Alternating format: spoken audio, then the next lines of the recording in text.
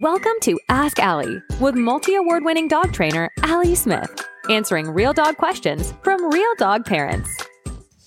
I was also asked essentially what the difference is between something like the ruffwear front range and the perfect fit, because the perfect fit is a harness I adore, and whilst the front range is great, it's just second best, unfortunately. Even lower than that technically if you go by my rankings, but it's a great, like, the perfect fit gives you extra space on the chest, and there's a few harnesses such as the Max and Molly one there that you can see behind me, the really brightly coloured pair there, that give you movement that, say, the Kurgo and the True Love beside it don't, which is the adjustability on the chest, because I think pretty much every harness gives you adjustability around the neck and around the chest, around the girth, but the front part of the chest here that goes along their breastbone is not something that every harness gives you.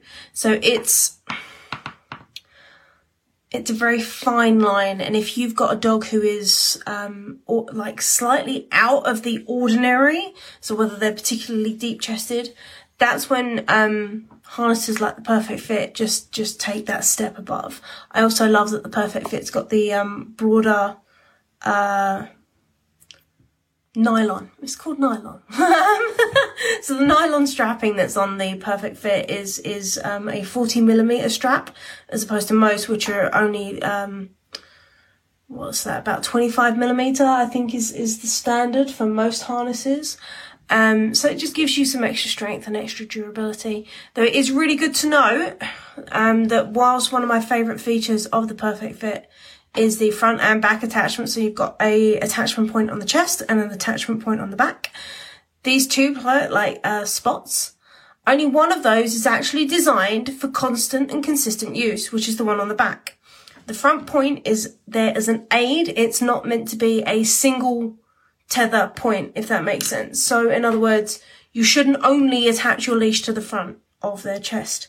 It should be either dual clipped with a training leash, and if you are looking for a training leash, I do love the Halty training leash, or something like the Trailblazing Tails.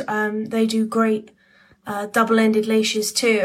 So yeah, if you are looking for one, they're fantastic, and you should always clip to the back first, with the front as a secondary sort of control point. It should not be a sole attachment point. Do you want Allie to answer your questions?